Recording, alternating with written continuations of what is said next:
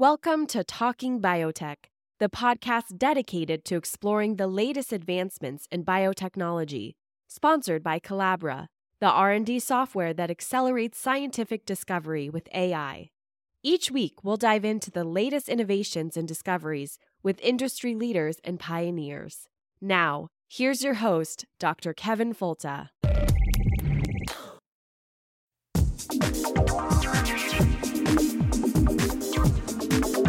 I want to see science serve a useful purpose to improve the standard of living for all people. Why is anyone fighting food advance? A very small percentage of the world's population is fortunate enough to have the luxury of turning down food. We've arranged a society based on science and technology in which nobody understands anything about science and technology. You can't build a peaceful world on empty stomachs and human misery.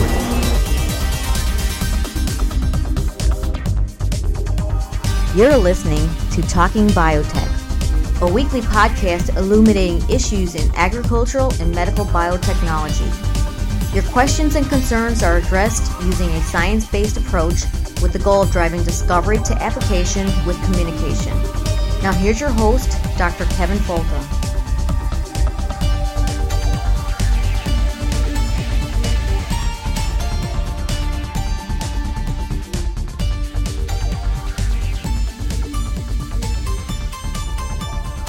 Welcome to the Talking Biotech podcast. It's the weekly podcast about breakthroughs in medicine and agriculture that have to do with biotechnology and how those applications can help people and a planet.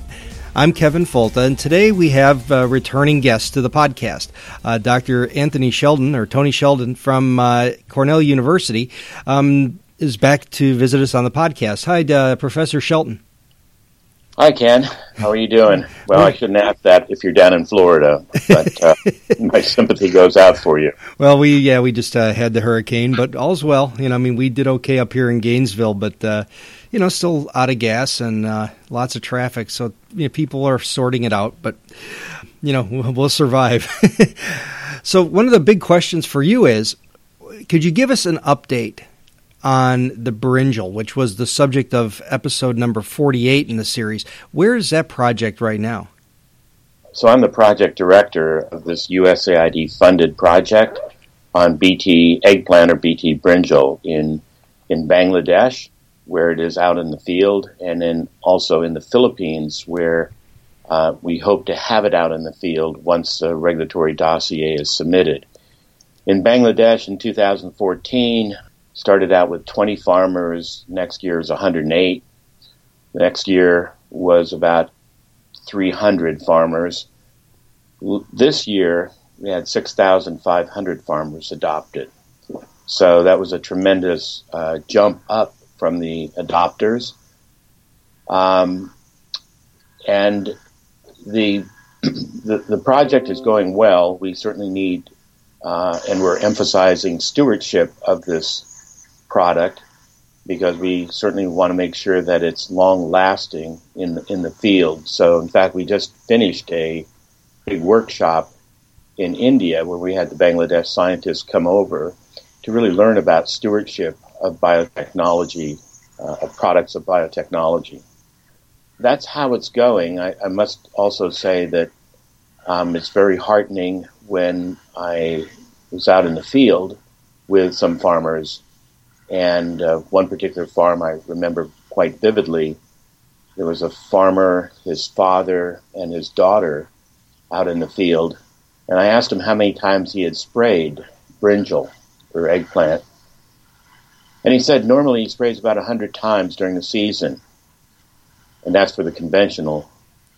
So he went over to where he had the conventional brinjal, and every one of the fruit was infested. Then we went over to his field of BT brinjal.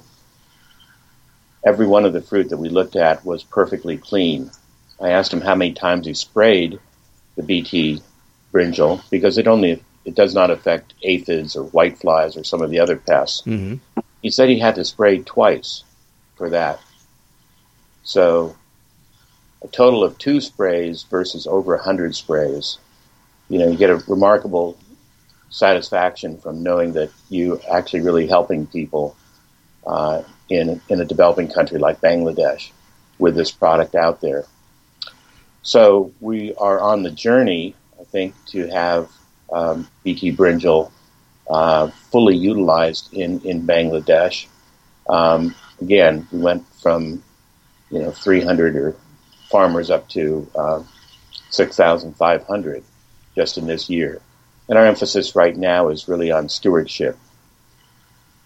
Oh, that sounds excellent. I'm really excited about this, and hopefully in the Philippines and then hopefully in India eventually as well, because this could be a tremendous asset for people in that part of the world where this is a staple crop. And I hope that maybe in the next month or two, or whenever you feel that you've got some news on that one that you'd like to share, maybe the next big breakthrough, let's get back together and revisit the eggplant here on the podcast. Okay, be happy to do so. That sounds good. Today I want to talk about diamondback moth, and this one really is your baby, isn't it? I mean, this project. Well, it's a collaboration between Oxitec, who's a developer of the technology, and our program here at Cornell. First of all, before we get into the details of the technology, what is the major problem that needs to be solved? Like, what is the issue that would cause everyone to develop this kind of technology? Okay, well, I've worked on diamondback moth for about 40 years, and it is a remarkable insect. It's only the size of a couple of grains of rice, but the devastation that it can cause is absolutely amazing. It's a global pest of crucifer crops, brassica crops, cabbage, cauliflower, Brussels sprouts, canola, Chinese cabbage, etc. So it's a global pest, really devastating in China, India, throughout Southeast Asia, and also in the U.S. too, especially down in your area in Florida and in Georgia. One of the problems with diamondback is that it evolves resistance to every insecticide that is used against it.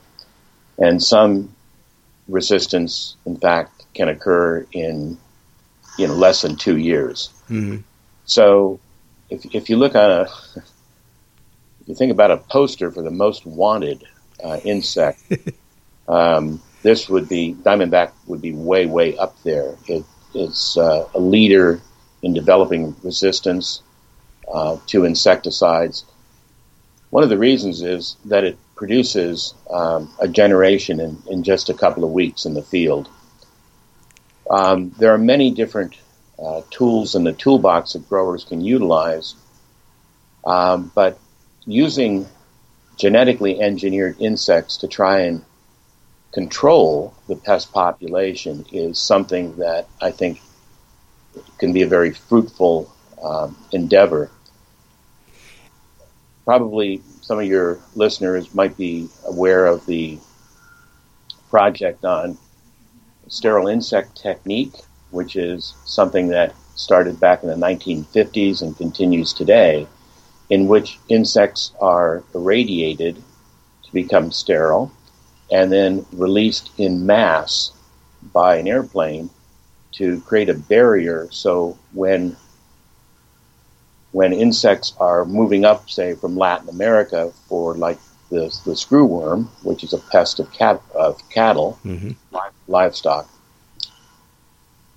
as the insects move up from Latin America, there are massive releases of these irradiated insects that cause a barrier. So when the females are moving up into the southern part of the U.S., the females are greeted with sterile males.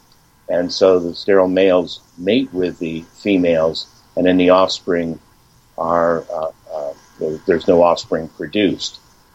So actually it's really interesting because in the last chapter of Silent Spring by Rachel Carson in 1962, she has her chapter is entitled something like The Way Forward. And she highlights this sterile insect technique as a way of controlling pest populations, basically taking the innate mating habit of an insect and turning it against itself. Yeah, I remember reading that, and even recently that's come back to me, and I was hoping to write something about that because it really has gone full circle. And this new technology really does the same thing, but just with much more precision. And do you want to maybe spend a minute or two, just what is this, how does it work, and how do you make sterile insects in a laboratory that are genetically engineered, that are still capable of generating more of them? It's a little bit of a dilemma, because what you need to do is to produce massive amounts of these insects, so they really can't be sterilized in all stages of the rearing operation. So what Oxitec has done is they have developed an on-off switch. So, and it is turned on by the presence of tetracycline. So if you're mass rearing the males and the females, then you put tetracycline in the diet. This allows both males and females to be produced. At the generation in which you are going to be doing releases of the males, and you basically, in that generation, you don't include tetracycline in the diet. So all of the females on the diet will die, and all you're left with are males.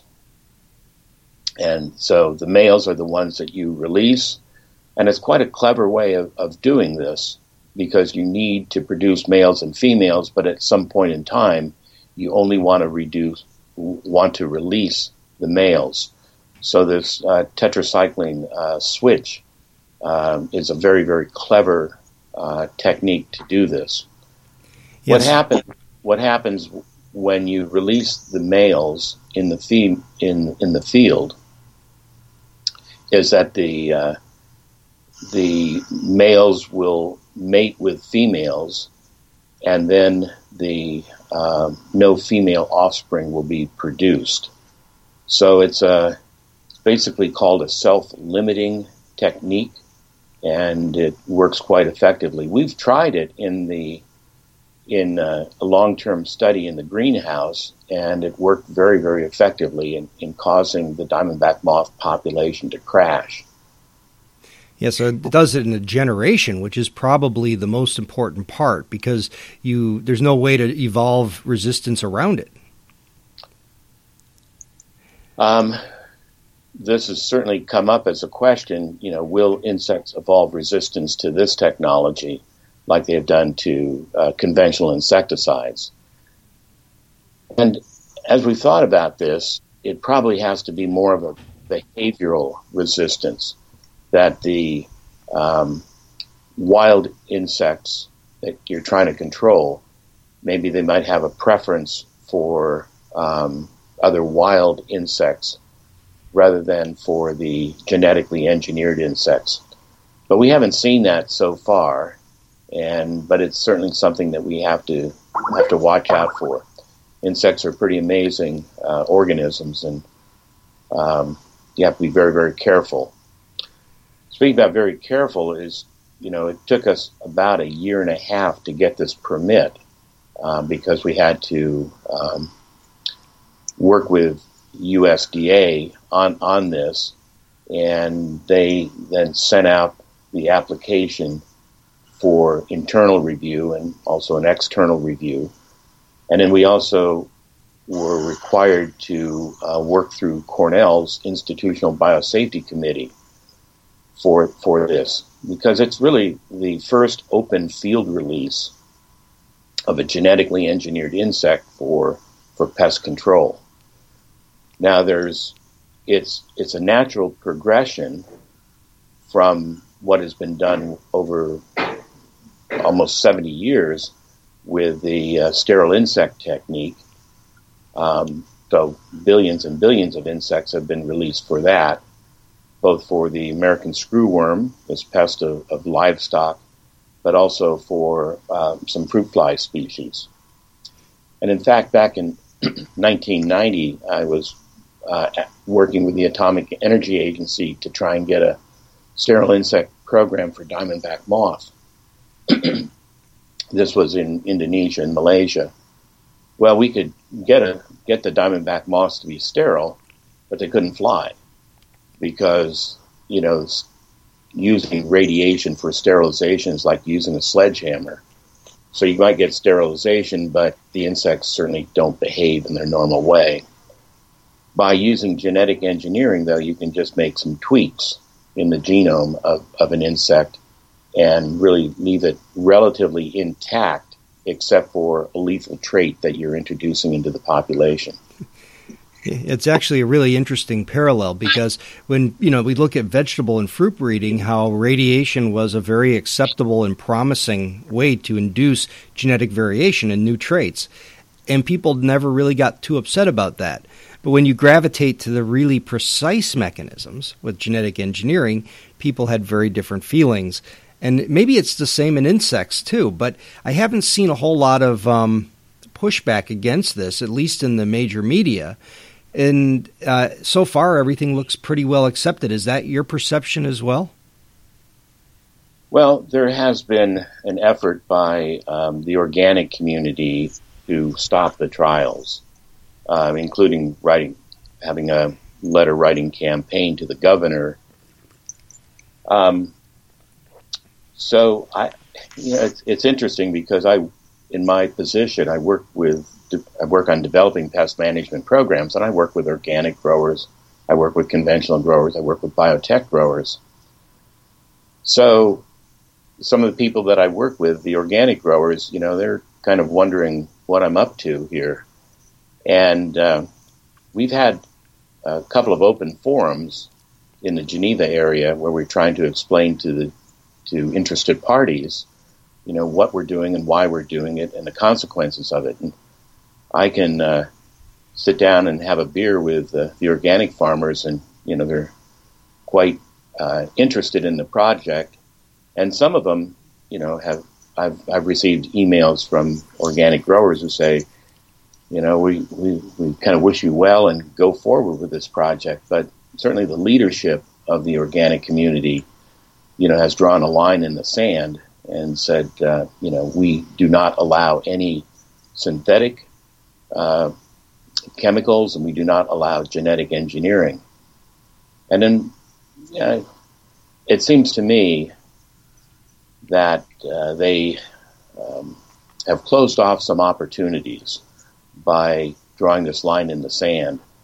If their goal is to develop more sustainable and lower environmental impact practices for agriculture, I think this and BT crops, for example, are really worth looking at very closely. And I'm a little bit surprised that the mainstream organic growers are not adopting some of the biotechnology that could really help them in their goal of reducing environmental hazards for pest management. Yeah, and also just decreasing the cost of production of organic crops. I mean, they still have pest control issues and ways that they have to control, obviously, pests. And so this just seems to be like a no-brainer to me, that this is the best solution to be able to eliminate the need for applications of BT or whatever that you use to control this thing on organic crops. So, it seems like those kind of arbitrary standards to, one, just omit any kind of transgenic crops from organic production. But then on top of that, now to say the insects that would be invading organically produced crops that are non-transgenic, drawing a line with this seems really strange. But again, I think it's more the opposition to a concept, which is much more religious than it is scientific. I agree with you. I'll put it that way. But also, if I get back to the BT eggplant or BT brinjal project in Bangladesh. I mean, to go from over 100 sprays down to 2 sprays and produce a crop that has no infestation by the eggplant fruit and shoot borer, think about the environmental benefit. Think about the economic benefit to growers. To me, the Bangladesh situation is really, really black and white. We can help farmers. We can help the environment. So if an organic grower, asks why in Bangladesh, are they adopting this? I can tell them very clearly it is the best solution for the problem that they face. And I think that genetically engineered insects, will be one of the tools that growers can use in the future. Based on the work that we're doing now, I mean, it'll be a few years before anything shows up. But if you look at what is being done in Brazil, for example, releasing millions and millions of genetically engineered mosquitoes to try and control dengue fever and Zika, that is accepted down in Brazil. In Florida, Oxitec has tried to run some trials, but there's been opposition to it. And you get on the video and you can see aerial sprays going on in Florida to try and control these mosquitoes that are transmitting Zika. Tell me why that is any safer than using genetically engineered insects. Well, we're talking today on the Talking Biotech podcast with Dr. Tony Shelton from Cornell University, and we're discussing the genetically engineered diamondback moth and its recently approved release. We'll be right back with more Talking Biotech. Hi, everybody, and thank you for listening to the Talking Biotech podcast. And when I look back over the first 100 episodes, I realize that we've really made quite a useful resource, especially considering the times ahead. That over the course of the next short time, you're going to see good opportunities to deploy the Oxitec mosquito back from the early episodes, the Aqua Bounty salmon. You're also going to see the Arctic apple and other new technologies start to show up actually on the market. It's more important than ever for us to understand what these technologies are and what these technologies aren't, so that we can communicate them effectively with friends and family, coworkers, and others that maybe don't understand this technology as well as they should. It's also a very good time for us to remember how to talk to people. And going back through some of the episodes where we actually discuss communication and how a values-based discussion about biotechnology can be truly transformational and can be an effective way for us to talk to people who maybe don't understand these technologies and shouldn't just be flooded with facts. They really need to understand why this is important and why we value these kinds of technologies. So take a peek back through the first 100 episodes. Some of the early ones are a little rough. I mean, it really is amazing how much better it's got, and it's still got a long way to go. But it's a pretty good resource. In the weeks ahead, we'll talk to Dan Voitas from Calyx, a company working in gene editing. We'll talk to folks at Recombinetics and all of the companies that are now trying to move products and ideas forward with the hope of commercialization. It's a great time to tune in and understand these topics better and share them with friends. So thank you again for listening. It means a lot. And we'll talk to you later on the Talking Biotech podcast.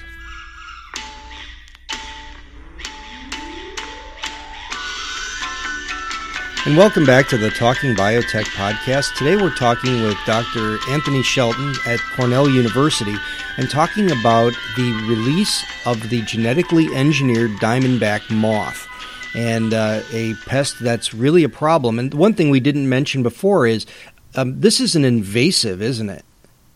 Yes, it came over to the U.S. in the mid 1800s. You can say it really doesn't belong here. Like most of the insect pests that we're dealing with are invasive pests. So the diamondback moth is certainly one of those invasive pests that's really causing a lot of headaches for growers globally. Yeah, I know when people talk about the risks, and one of the big ones that always comes up is, okay, maybe there's no risk to human health here, but what about to ecology, and what about insect ecology? And, does this thing have a role? And if it just was suddenly gone, or, this really worked well and you're able to really knock down the numbers, would there be any long-term ecological impact? So again, you have to go back to stating that this is an invasive pest, and it had prior to its invasion, the environment was doing quite well. When it invaded, and growers tried to control it with insecticides, most of these insecticides are pretty broad spectrum, so you're knocking off beneficial insects as well as the diamondback moth. So you're affecting pollinators, you're affecting natural enemies that help control pest populations. So you really get into a cycle of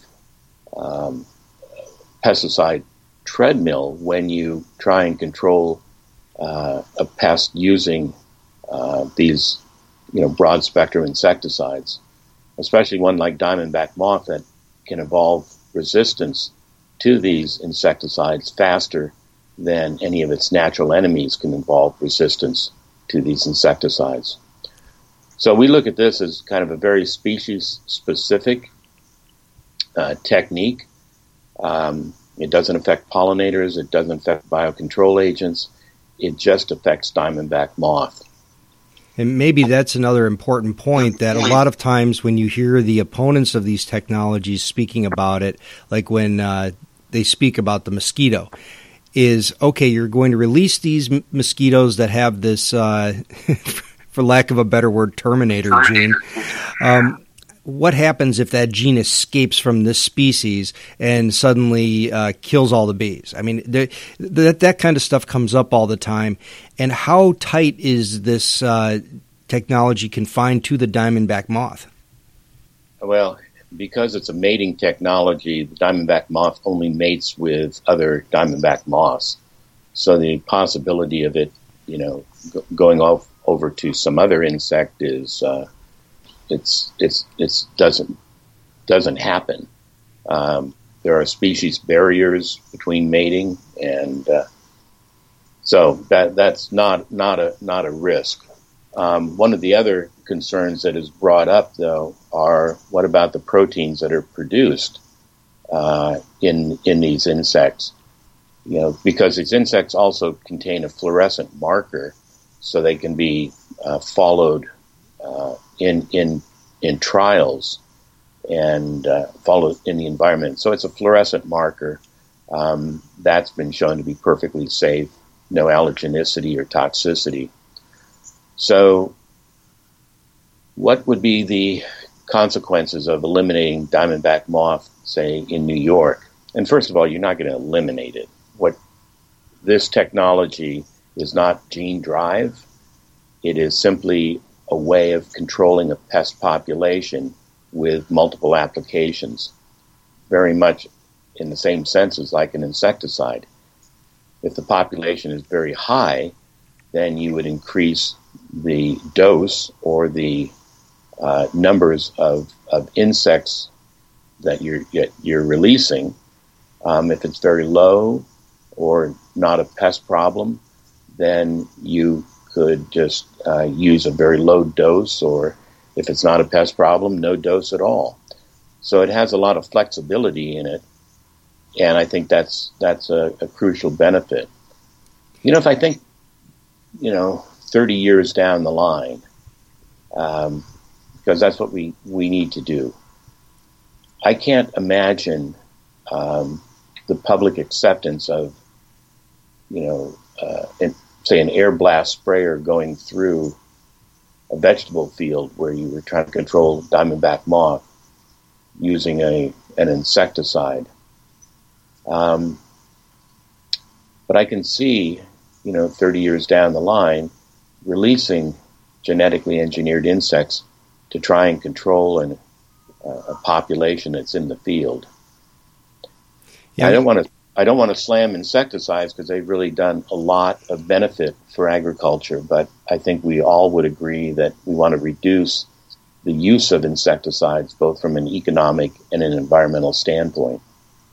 No, I agree, and I think that this kind of technology, this is a problem that we created in terms of the spread of invasives, and so it's good that we're using the best technology available to help solve the problem. And to me, it doesn't make any sense, across the board. Those who listen to the podcast regularly know that, I love technology. And how do we make things better using these cool tools that we have? And this just seems like a no-brainer. But are there other risks that people have brought up, just even concerns, so that listeners who are encountered with those same questions have a good answer? I mean, anything that you can think of? Well, so there's been pushback from the organic community, as I mentioned before, and they have sent out email blasts to their members saying, you want to eat genetically engineered dead insects in your produce. And this kind of stuff, and actually, some of their members have pushed back from such sensational statements as that. But regardless, they are trying to spread some fear that, the insects that we release in a very, very isolated field in upstate New York, will get into the organic farms, and they would then get decertified. Well, they get decertified as organic, and the legal precedents are very, very clear. If an organic farmer is not using any genetic engineering or synthetic pesticides or fertilizers, but there's some adventitious presence due to a neighbor or something like that, the legal precedents are very, very clear that farmer will not be decertified as an organic farmer. So I also have to ask, what happens if, an organic farmer is releasing ladybird beetles or parasites to try and control a pest population? Well, those insects are also going to die on the crop, and isn't it the same thing? Well, it seems to me that they're trying to make some arguments that may not really hold up to scrutiny. So where are we in terms of a timeline on the project? Right now, is it just cleared for release in field space near Geneva, or is this something that looks like how many years before it's actually deployed to control pest populations on the farm? Okay, well, what we're doing in Geneva is to evaluate this. We're doing the open field releases of diamondback moth. We have a very isolated field. It's about 7.5 acres in a part of the farm that's very isolated, surrounded by woods on 3 sides. And we've been making releases of the genetically engineered diamondback as well as the non-genetically engineered diamondback. And we're comparing its behavior, its movement patterns in the field, its longevity in the field, and making sure that it really behaves like a normal diamondback. So we've been doing these field releases since August, and we'll continue until we get the first frost. We're also doing some releases in cages. These are large 12-foot by 12-foot cages that are in the field. And then in there we're looking at some aspects of the behavior of diamondback moth in much more detail.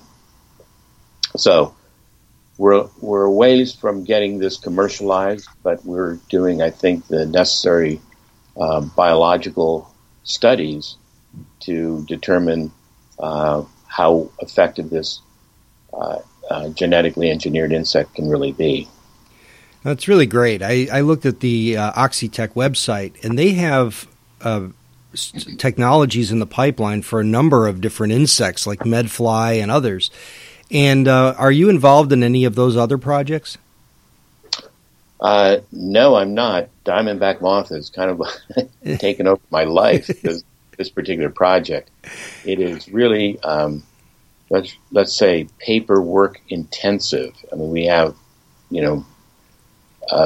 reporting standards to USDA, to Cornell Institutional Biosafety Committee.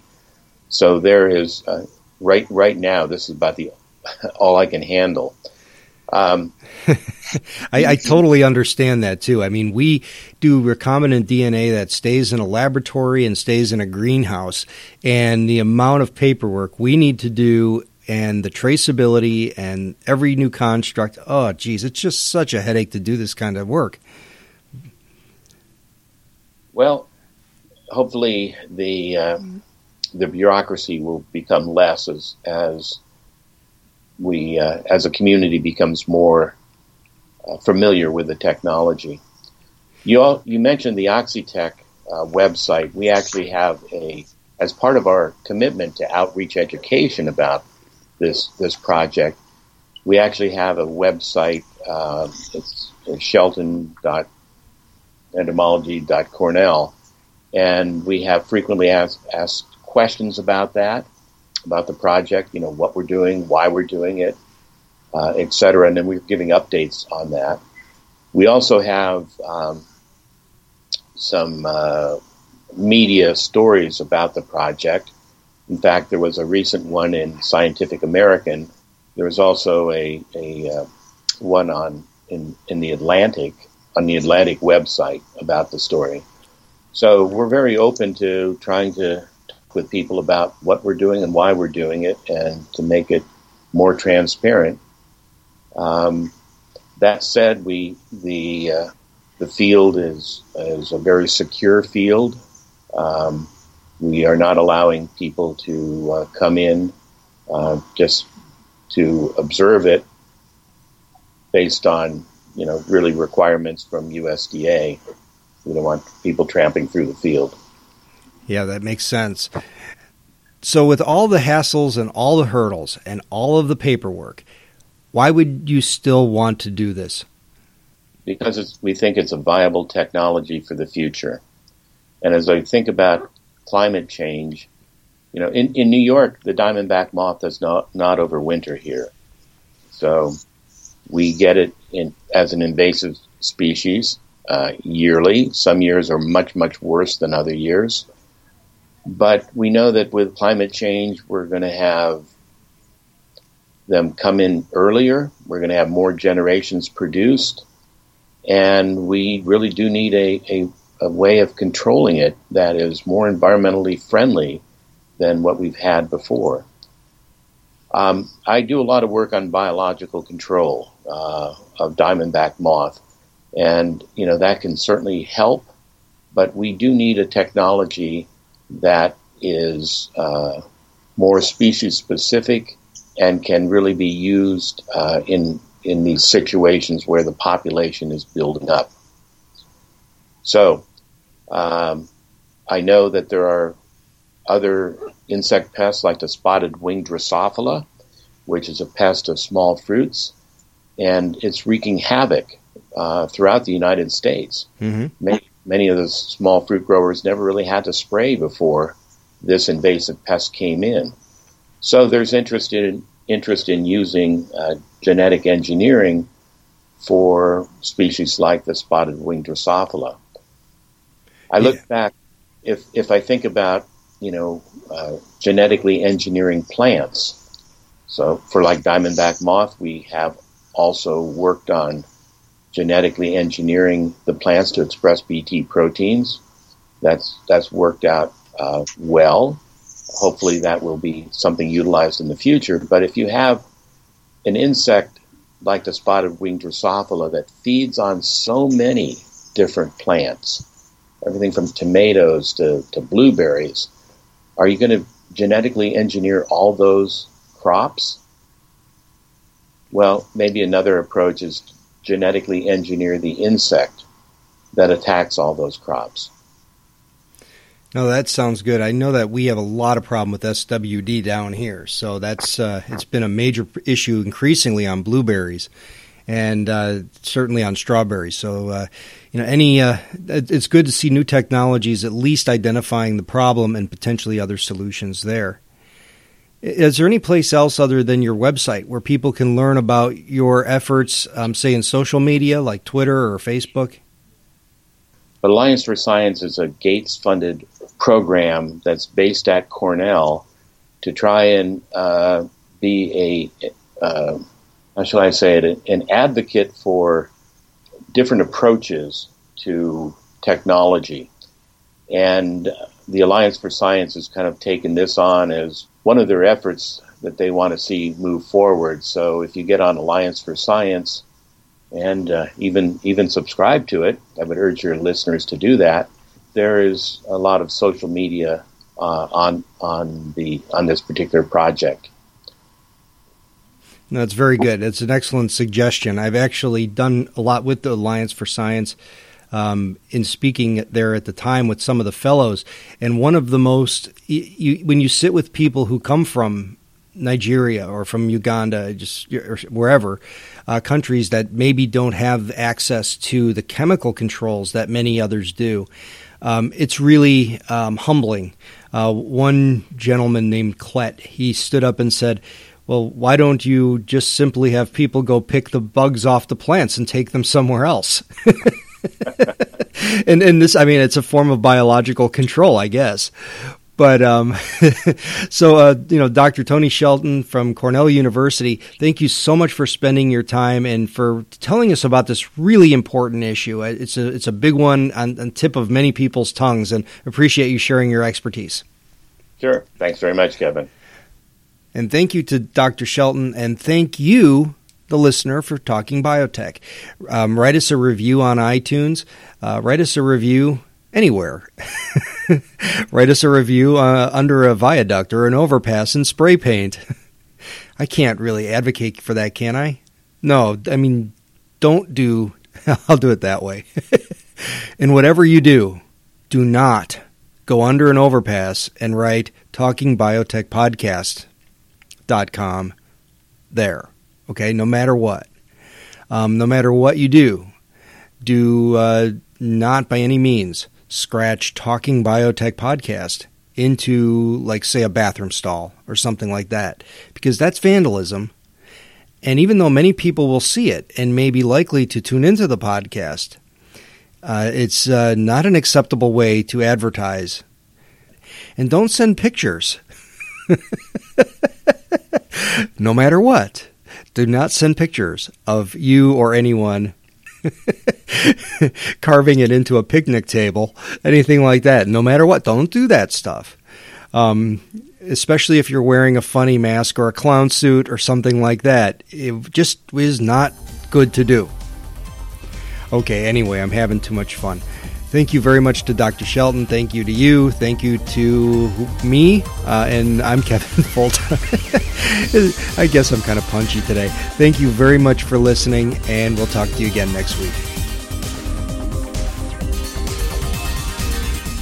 Thank you for listening to the Talking Biotech podcast. Please send your suggestions for guests, comments, or questions to talkingbiotech@gmail.com. Please write a review on iTunes and recommend this podcast to a friend. More downloads and reviews raise the visibility of this podcast and help us reach a wider audience with science.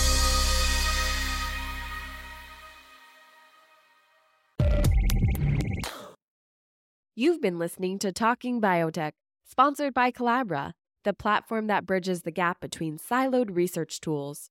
With Collabra's electronic lab notebook, scientists can work together in real time, sharing data and insights with ease. Revolutionize your research collaboration. Sign up for a demo today at Collabra.app, COLABRA.app.